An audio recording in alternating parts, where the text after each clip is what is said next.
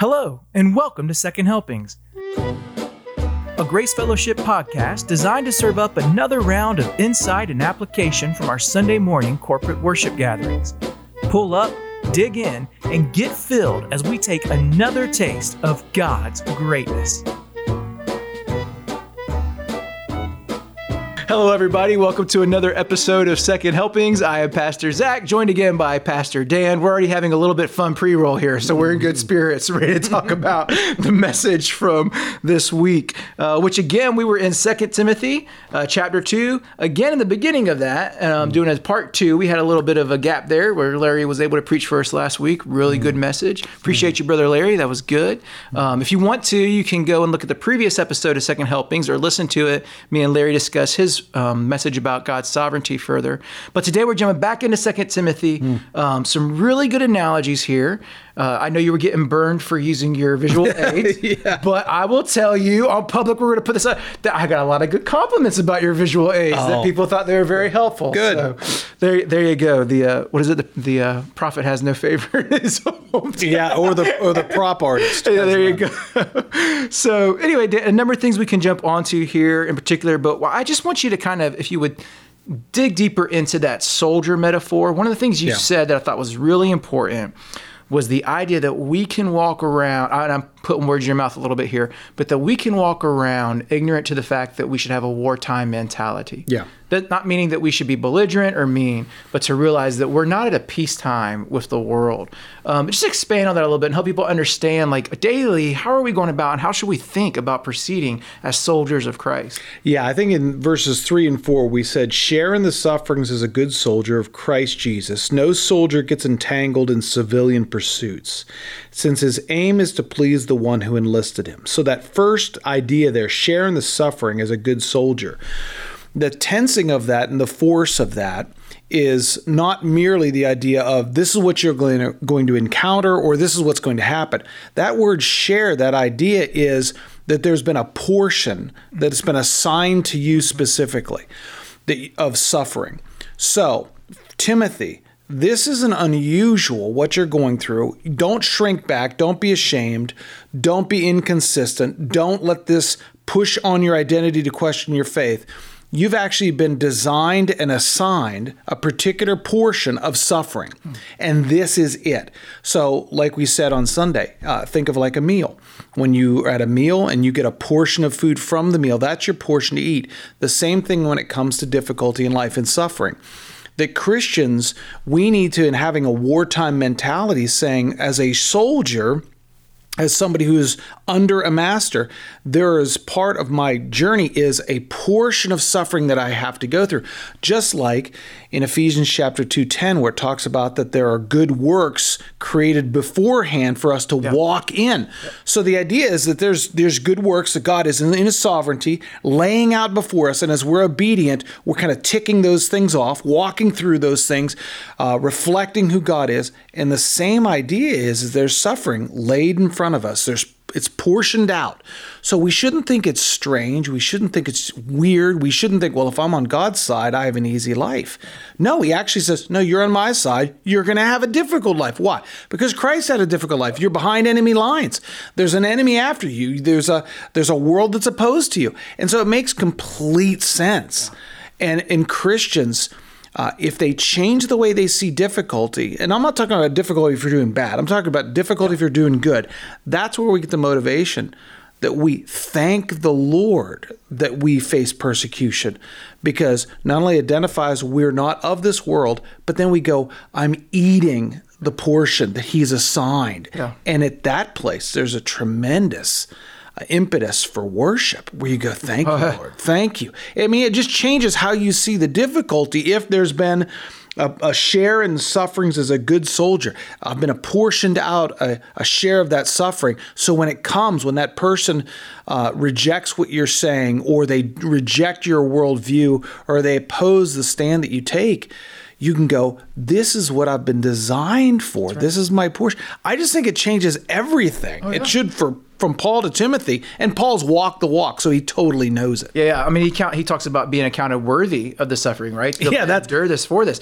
That's cuckoo thinking if you think about the world, right? Yep. But the idea that, and it actually does think about Larry's message seemed like it was a one-off, but actually fits really well thinking about God's sovereignty and that this isn't happenstance.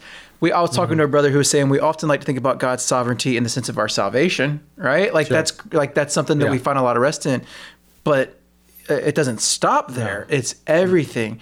Before the foundations of the world, all your days have been written. So that suffering you're facing is part of the mission he was going to give you as his soldier. Doesn't mean he doesn't care for you any less. He's forgot about you. No, he's planned this for your good and his glory. And I think even all the more, it's more than just suffering bad. We always think that. No, suffering good, because that's the thing that it gets the toxin of our humanity out of us. It's like that suffering pushes that toxin or sucks the toxin out of us of self-reliance. Yeah.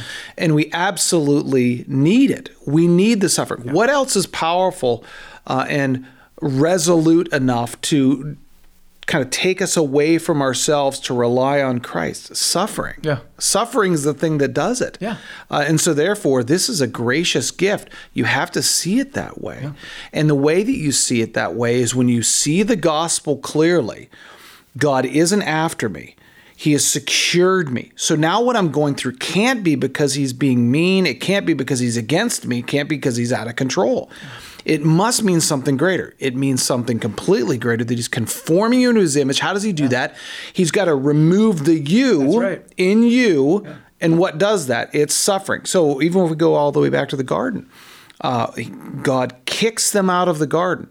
He condemns them. The curse is put on them. Well, that would seem incredibly not loving at all. But C.S. Lewis has a different take entirely, where he says that's a very loving thing, because if God had never injected difficulty into humanity, we would never need God. So that's where he says, the idea of pain and difficulty is for a morally deaf world, that he's brought that in so that people would see something's wrong, this hurts, this is painful, I need something other than me to make it through that, and that's loving of God. Yeah. If he didn't care at all, he just let us go on our merry way and never put the curse in and just let people live. Yeah. A deistic God like that is no loving God at all. There's no love involved in that. And I think it's good, like if you're struggling with that as a listener or a viewer, maybe if you're not in a time of suffering, this is a good time to build those muscles. Yeah. Because what we're saying right now is true. It's harder sometimes for you to see that when you're in the mix.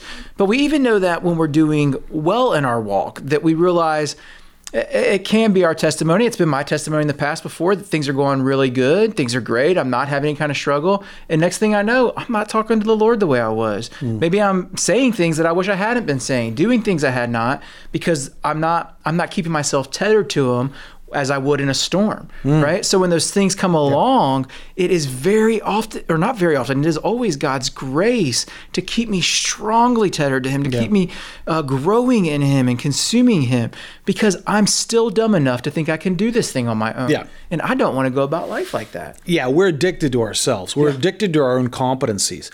And this is a good time to say, listen, there are times where you go through sinful trials. Absolutely. That I did this, namely David, Bathsheba. Yeah. Why are you going through it? Because you chose to disobey the Lord. So that's a component. But then there's the strengthening trials that he wants us to learn to lean on him. And then there's even a category of what would seem to be senseless trials.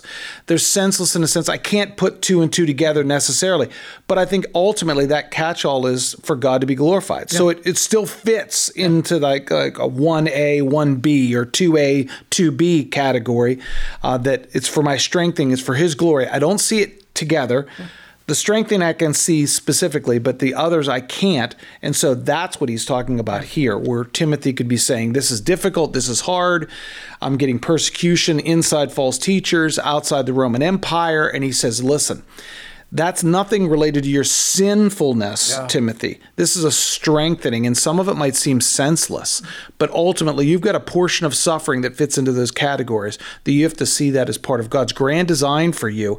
Be like a soldier. Yeah. All you focus on is what the master, what your commander says, and you eat up that, and you recognize he's doing something. And Paul, who's gone through my grace is sufficient, totally knows it, totally gets it, writes it out of his own experience, that God has brought him through that. Now he's helping Timothy, which is that connection of disciples, that I help people and people help me. We're all kind of tethered together in learning those lessons and passing those on, which is what he says, what you've heard from me in the presence of many witnesses and trust of faithful men. That's teaching. That is for 3 years spending time in Ephesus according to Acts 20.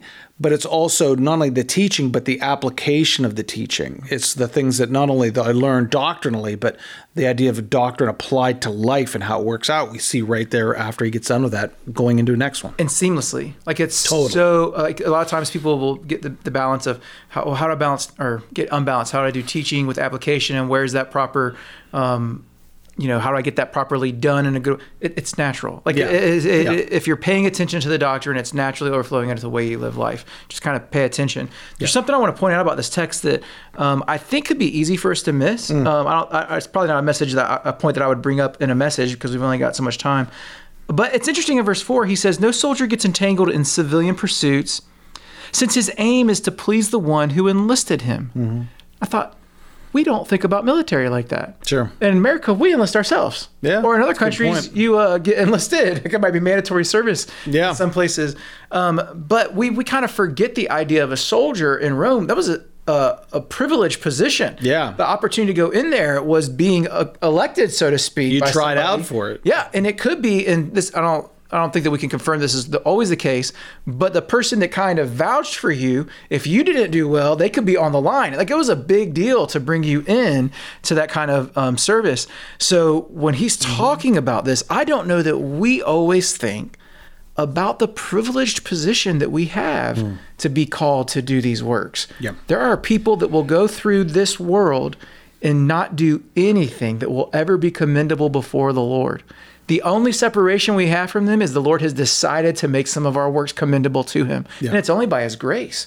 That's awesome to think that you're genuinely being the hands and feet of Almighty God for displaying his glory in this world. Yeah, and I think that's a really good point where he's talking about the good soldier in verse 3, but then he says no soldier in verse 4, which speaks back to that because actually during the Roman times, they would recruit people and you'd be assigned according to body type, height, skill, dexterity. If you were a farmer versus if you came from a village, they had all these criterias in which they would categorize you and you'd be put in a specific mold to be effective in this particular area. So they were very, very specific, and you had a very clear understanding of what your role is. So to become a soldier, so that's where he says no soldier gets entangled. In other words, they weren't recruiting people who said, hang on, I've got stuff to do. Like Jesus, when he said, I've got to go bury my father, I've got to go do this, I've got to do that. And that's a clear distinction. And so the pleasing of the commander, the one who listed us, is the way that we keep ourselves from being caught up in civilian pursuits, the busyness of life that could be translated. So it's important. Let's get on that again. I know you did a really good job with explaining this idea where we had the bucket with the different things that are in there. But because it resonated with people so much, I just want to I don't want to rehash what we talked about, but I almost feel like sometimes things are worth rehashing because I think that was a way for people to see how quickly you can get your life filled with things that aren't necessarily bad in of themselves, but if they're not built upon those priorities of Christ, if they're not built upon those things that are the elemental essence of why we are called into the Lord, then your life gets out of whack really, really quick. And you said this, but you could fill the bucket with bad things, right? You could absolutely do that. Sure. But I think a lot of people, if you're walking with the Lord, you're paying attention, you're in community, you tend to fill the bucket with things that are not innately bad, but they are lesser. And then it gets in the way. So what are some ways, I thought about this myself and I'm kind of putting you on the spot, but what are some ways that you do that you make sure you keep the big balls that we had that were the idea of the priorities of Christ? How do you keep those central in your life so the other things can't cloud in? Yeah, I think that the first thing is that you recognize that obedience is one of those things. So in other words, the things that have been revealed in Scripture are the things you're supposed to do. That has to be in the bucket. So when you're looking at your life, you go, am I sharing the gospel? Am I being renewed in my mind? Am I recognizing myself as a living sacrifice? Those types of things. And then, so therefore, that obedience. And then you look at how you exactly do that. You do that through spending time in the Word, spending time in prayer. So how to be obedient if you don't know what you're to be obedient to. They totally build on each other. And then if after I've gone through those particular resources, then you look at the means of grace provided for all of us, kind of the body of Christ. So then you go church, then you go the Lord's Supper within the church, the one another's of Scripture. So really, it's all truth-centric. Yeah. But then what you do is you make those disciplines, you commit those disciplines in your life. So I have to be spending time in the Word. Yep. I have to be doing that because if you're regularly giving out, living that out, you have to be filling back up your trust quota. That I've got to trust the Lord. I've got to trust Him in my life. Well, what is the transactional element in which trust comes in? Well, it's got to be, who is He? Yeah. In other words, I trust people I know. I don't trust people I don't know. Yeah. And so when I get into the Word, it's not just having the information. There's the quota of trust that faith has to have, because there's that synonym there. If I trust somebody or I have faith in somebody, it's because I know that person. Yeah. And I forget God. We are naturally in our humanness, we forget Him. Yeah. So we have to feed on this, not to kind of punch the clock, but to fill up the cup of the reservoir of our trust of Him. And so if we think about it almost transactionally, sometimes I get poor in my spirit. Yeah. And so I've got to feed off and get that transactional element. I trust the Lord, trust the Lord, trust the Lord. That comes from truth. If I'm not in the Word, if somebody is not in the Word, they will trust Christ less. Math. That's easy math. It just works. Yes. And so therefore, I have got to have those components, and there's no easy way around it. Sometimes it's just raw discipline where you just go, I'm going to spend time. I don't want to do it. I'm going to do it. I don't want to be at church, even though I'm speaking a lot of times, teaching pastor. Sometimes if left to myself, I'd rather not be there, but I go, no, this is right. This is true. Right. And then so the discipline sometimes rescues me because I'm just going to do it. And so therefore, and on the other side of it, I go, that was right and that was proper. And so when I go, I don't want to do it, you repent and then you do it. Yeah. And then that's an awful lot of times where you go, I don't want to share the gospel with this guy. I know God is driving me to do this. Okay, God, I'm sorry for that. I repent of that. This person needs the gospel. You put me here. I'm going to do it. Yeah. And so I just think so much of life is like that. And the people that think Christianity is impulse oriented, when I do things I want to do, God's moved me to do. Yeah, man, that's not Christianity. That's a form of Gnosticism. And I'm not saying that couldn't be somebody's testimony the way you do it, but man, you got to be working at a high level. I've not seen it. I'll put it that way, right? Yeah. To where it's because I think sometimes people think about discipline and they'll be like, well, I'm not wired for that. And this kind of speaks to, I am not, like, by nature, a disciplined person. I'm all over the place. If you know me, this is no newsflash. But that doesn't go, oh, I'm not good at it, I don't do it. Yeah. That is poor counsel. It means you're not good at it, so do it, right? Yeah. And then a beautiful thing, the Lord's kind to me. I don't have to struggle with discipline about scripture reading anymore. Sure. But I did, right? And so then it becomes a thing that as it's more consistent, it becomes part of my life and God's kindness to me. That might never be your testimony. Yeah. You might struggle with the discipline of that your entire life. Therefore, do it. Yeah. Work harder at it. And the idea is that you bake those things into your life. Then you add the other stuff. That's so right. For example, if you've got multiple kids and you're looking at multiple hours every week in practice and sports, etc., you have to make a decision. If that's going to impede your ability to spend time in the Word or spend time with your family, discipling your kids versus watching them on a field, you have to say it's vital for me to disciple my kids. If this stage of life I cannot do it because of all these other activities, let the activity go. Yeah. I had to make decisions like that with my kids when they were growing up. We had one child who's a left-hander, could throw really well. Had a guy in a parking lot after a football game said, "Is your son interested in baseball?" Mm-hmm. Because he could play. And I said, well, what does that look like? He told me all the hours we've involved in travel teams, and I said, no, thank you.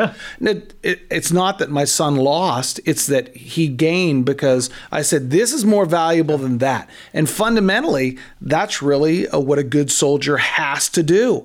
What is necessary to complete the mission? I can't do everything. So what is the something that I have to do? And you start identifying the something, and then life gets put in versus trying to fit the something in to the life I have. That doesn't work. It just doesn't. Well, and it goes back to that thinking. I get this, the old phrase is probably not used anymore, but the idea of shuffling deck chairs on the Titanic. Like, we're not trying to make the deck look better while the ship's going down. And as Christians, as we're thinking, the ship's going down, we don't go, there might be time to do things that are nice and pleasant, but we have a perspective that goes, do those things that are most pertinent to the task at hand. I want to use that example just for a second with the children, because I think people will go, people are just drawn to these dichotomies. Okay, so now if I want to honor the Lord, my kids can't be in sports, or there's got to be something.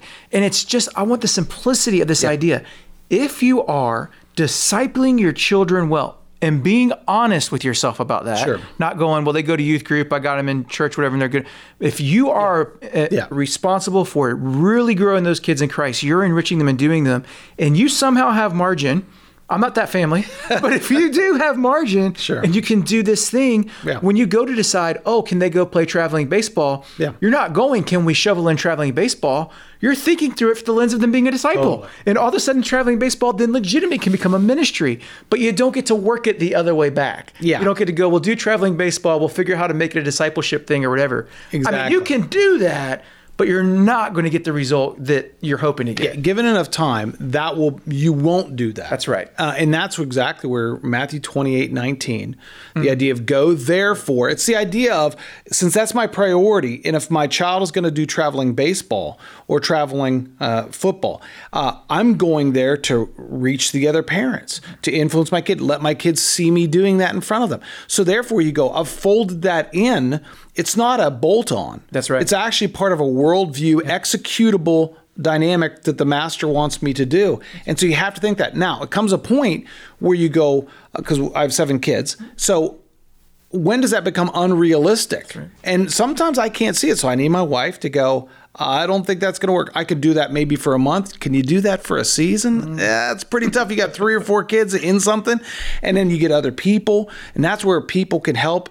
If you're somebody who's very productive, very disciplined, some people might be able to pull it off because they're able to manage that. Other people can't. There's so many dynamics. That's why there's no way to tell everybody this is right for you, this is right for you. Yeah. So you go, okay, this is the methodology. Put in the primary things, then the other things. Then when you're not sure, ask for counsel, husband, wife, talk about it, pray about it, and make a decision.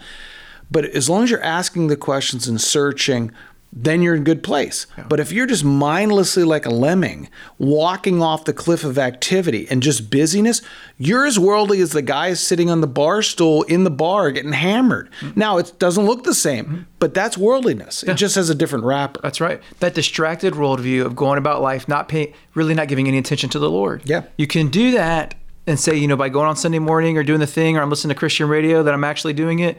But I'll just leave it to you and the Holy Spirit. You figure out, look at your life and ask if you're really being intentional about how you're spending the breaths the Lord has given you. And that's where you need other people in your life, a solid church in which being poured into regularly, because these issues are just so dynamic and tricky. We can be so self-deceived, and in the end we lose, because we just lose that intimacy of walk with Christ and seeing disciples come to Christ, people come to Christ, disciples being made, and we're engaged in the mission. And again, that's the idea of civilian pursuits. The busyness of life can weave us into the world or weave into our life so that we miss what we were created for. Yeah. I thought about that. You said this yesterday. I said, there's nothing wrong with being a baker unless you're wearing a soldier's uniform doing it, right? All of a sudden it's weird. And a lot of times I think we go about getting involved in the things of civilian affairs. And I think even maybe the world looks at us and go, aren't you supposed to be a soldier? Yeah. Yeah. That tells you something about your testimony. So anyway, we can go on. Good stuff. Yeah, good. Boom. Are we done a fist bump? For those on the audio, there was an actual fist bump. We can put a sound effect. I don't know where that came from. That was very excited. I'm just excited. I'm ready to go to war. Okay. So good stuff. Thankful. And everybody that was, I heard some conversations going on yesterday after the service. I love hearing people talk about the word being preached, people talking about them enjoying the exaltation of God when they're singing and doing those things. It's a great encouragement to me. And I heard a lot of that yesterday. So it was a good time in the Lord. We're so thankful for it. We'll look forward again. So we'll have another guest preacher this week. Pat's going to be filling in. Yep. So we look forward to that. And then we will have another second helping hopefully next week to discuss more about how the Lord blesses us this Sunday. Until then, you guys focus on being a good soldier, spreading the fame of God, making disciples, and enjoying the great privilege of doing so. Until then, we'll see you.